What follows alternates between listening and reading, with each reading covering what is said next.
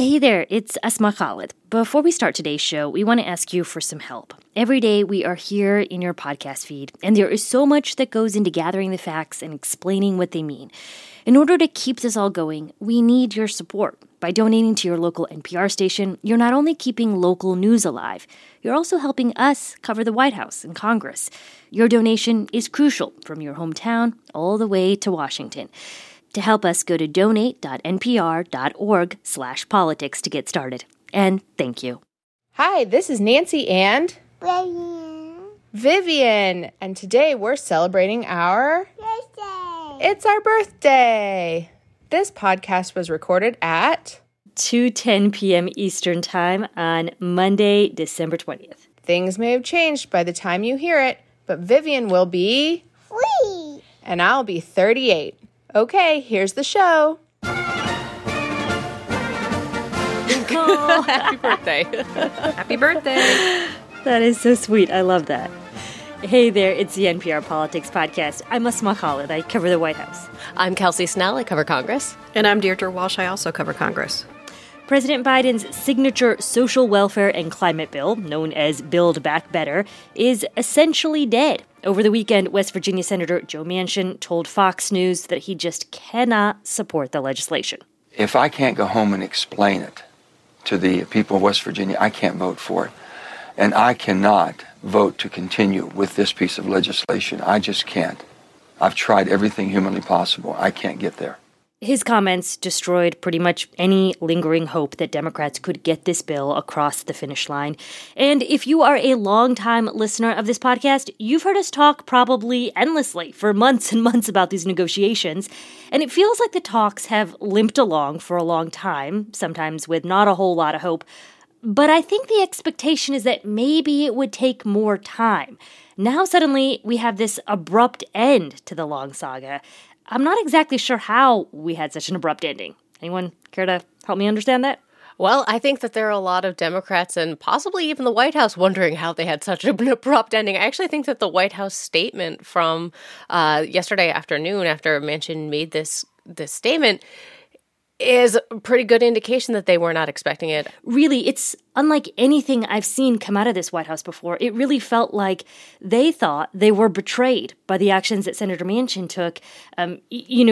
Press Secretary Jen Psaki said, and I'm quoting here from the statement, Senator Manchin promised to continue conversations in the days ahead and to work with us to reach common ground. If his comments on Fox and written statement indicate an end to that effort, they represent a sudden and inexplicable reversal in his position and a breach of his commitments to the president. It was only a few days ago that we got the statement from Biden on Thursday night that, they were still in discussions and in the days and weeks ahead, they hope to move the bill. So they went from that to having these discussions to just nothing. Yeah. Blowing the whole thing up. I mean, Kelsey, you had some reporting on just how quickly this all unfolded. It sounds like Manchin's office only briefly gave the White House even a heads up that he was going to make these comments on Fox News. Yeah, I was told that Manchin's staff reached out to Senate Majority Leader Chuck Schumer and to the White House about a half an hour before he appeared on Fox News. Yeah, not Manchin himself, but his staff. And that really seems to have bothered Democrats who feel like they went through this whole months-long process of doing a lot of personal attention, working directly with Manchin. There were phone calls and texts and meetings, and it was all of this focus on how they could meet his demands. And then Manchin sent a staffer to tell them that he was going to blow it all up on television. And in a radio interview this morning with Metro News in West Virginia, Manchin continued to sort of vent about his frustrations with the White House, and he really railed on the White House staff. I'm not blaming anybody. I knew where they were, and I knew what they could and could not do. They just never realized it because they figure, surely to God we can move one person. Surely we can badger and beat one person up. Surely we can get enough protesters to make that person uncomfortable enough. They'll just say, okay, I'll vote for anything, just quit. Well, guess what? I'm from West Virginia. I'm not from where they're from, and they can just beat the living crap out of people and think they'll be submissive, period. Yeah, it seems like something shifted in some dramatic way, but it's very hard to tell what it is.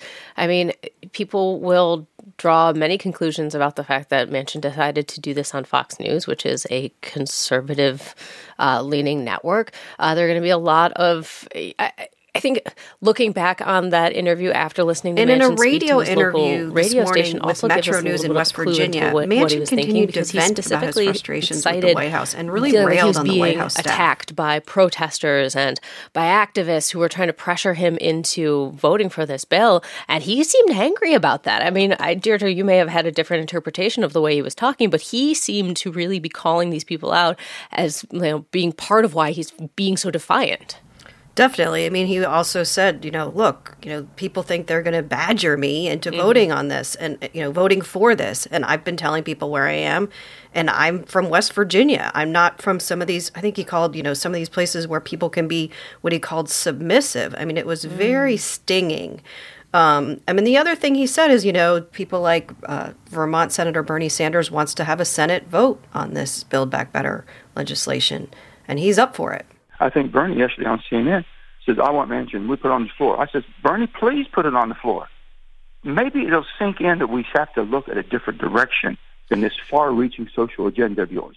I mean, is that even a realistic idea that Democrats would put this to a vote knowing that they don't have the votes? Because it feels like that doesn't just put Joe Manchin in a hot seat.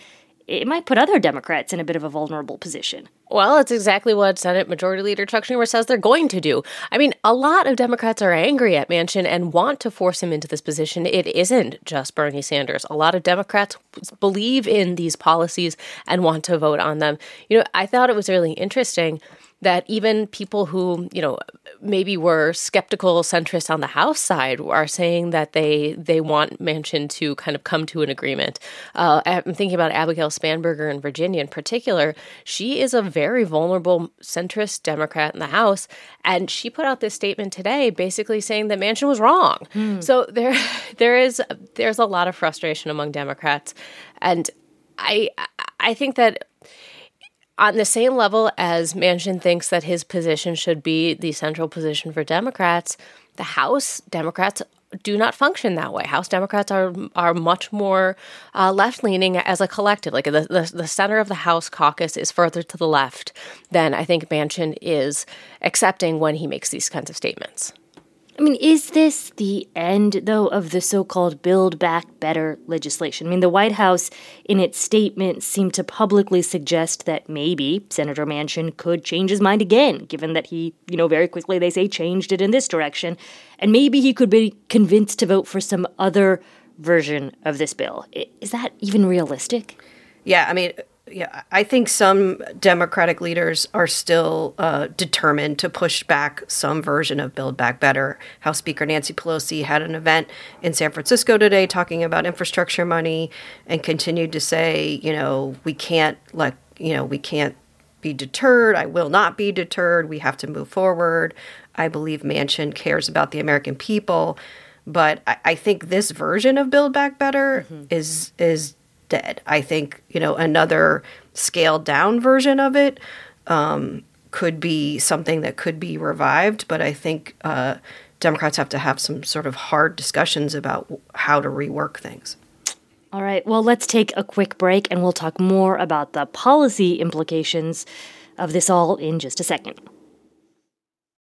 And we're back. And guys, it's striking to me that the president really leaned into the bully pulpit to pressure progressives to vote for that bipartisan infrastructure deal. And what that meant was that it did give up leverage that they possibly had over Joe Manchin. And I guess I'm trying to make sense of why he did that and why he chose to use his political clout to do that.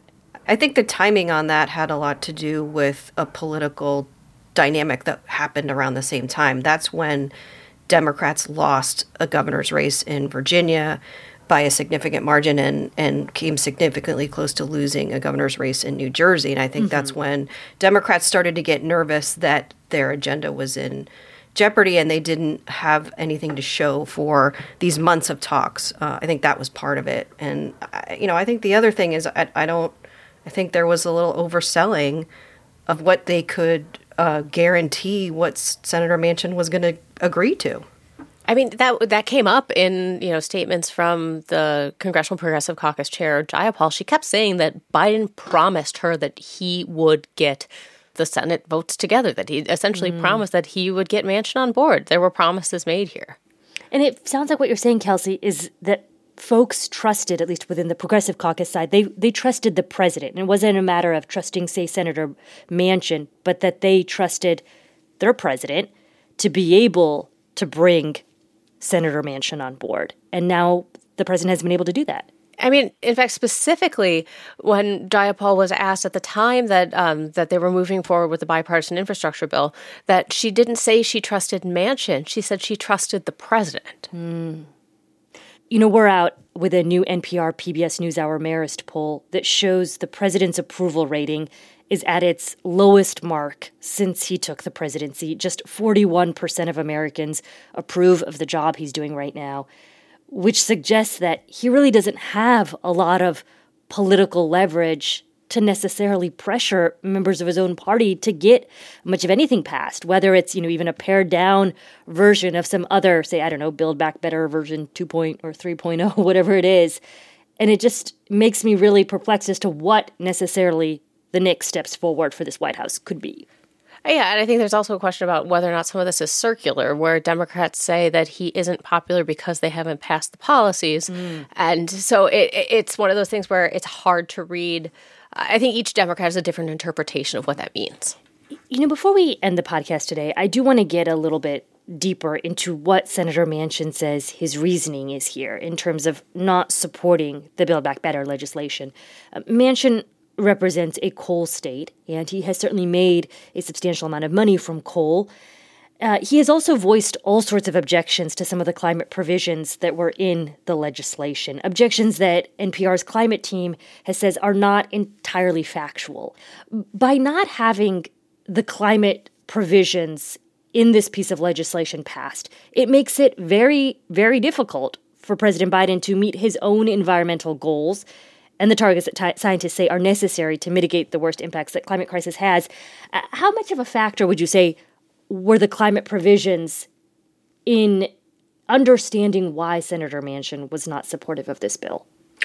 Well, we do know that he got a lot of concessions on the climate front already. He had made major changes to earlier versions of this bill on the climate sections. And so I think he has had evolving objections to this bill. Yeah, he's been saying for months that he couldn't vote for a lot of the things in there, and they did scale it back. I thought it was interesting in the statement that the president put out on Thursday night. He talked about prescription drugs, child care, elder care. There was no mention of the climate provisions when he talked about, you know, working forward in the days and weeks to come to get to a bill. It wasn't mentioned in that statement. So I think that was part of their effort to continue working with Manchin by not focusing on that and focusing on the pieces that he was okay with. You know, Kelsey, you mentioned that Senator Manchin has had an evolving list of concerns about this legislation. One of the other central components of this original legislation that it seems he has been opposed to is the expansion of the child tax credit. I know you've reported quite a bit on that. I was unclear as to be honest, whether or not that was going to be in this bill or not in the bill, because I know there's been a lot of back and forth. But he, it seems, was opposed to making that child tax credit more permanent. Well, he's also had an evolving position on that. He has gone from telling reporters that he doesn't have a problem with the child tax credit to saying he needed it to be either means tested, which, you know, basically meaning people who are on the higher income end of the spectrum wouldn't get it, or having work requirements, which typically applies to people on the lower income end of the spectrum. He has also voiced differing opinions about whether or not it should be a 1-year extension or a 10-year extension, or it should be, you know, considered permanently, when in fact, the version of the bill that they were discussing that included a 1-year extension of the expanded monthly payments was a concession to a demand that he had made, that he didn't want a longer-term extension, a more costly extension in the bill. He then turned around and said that, well, he thought it was, you know, an inaccurate reflection of the total and real cost of the bill to only be considering a 1-year extension. That's part of why a lot of, you know, other Democrats say they found it really hard to negotiate with him. All right, then. Well, it seems like we still don't entirely know the fate of this legislation, but for now, it certainly looks doomed. And we will leave it there for today. I'm Asma Khalid. I cover the White House. I'm Kelsey Snell. I cover Congress. And I'm Deirdre Walsh. I also cover Congress. And thank you all, as always, for listening to the NPR Politics Podcast.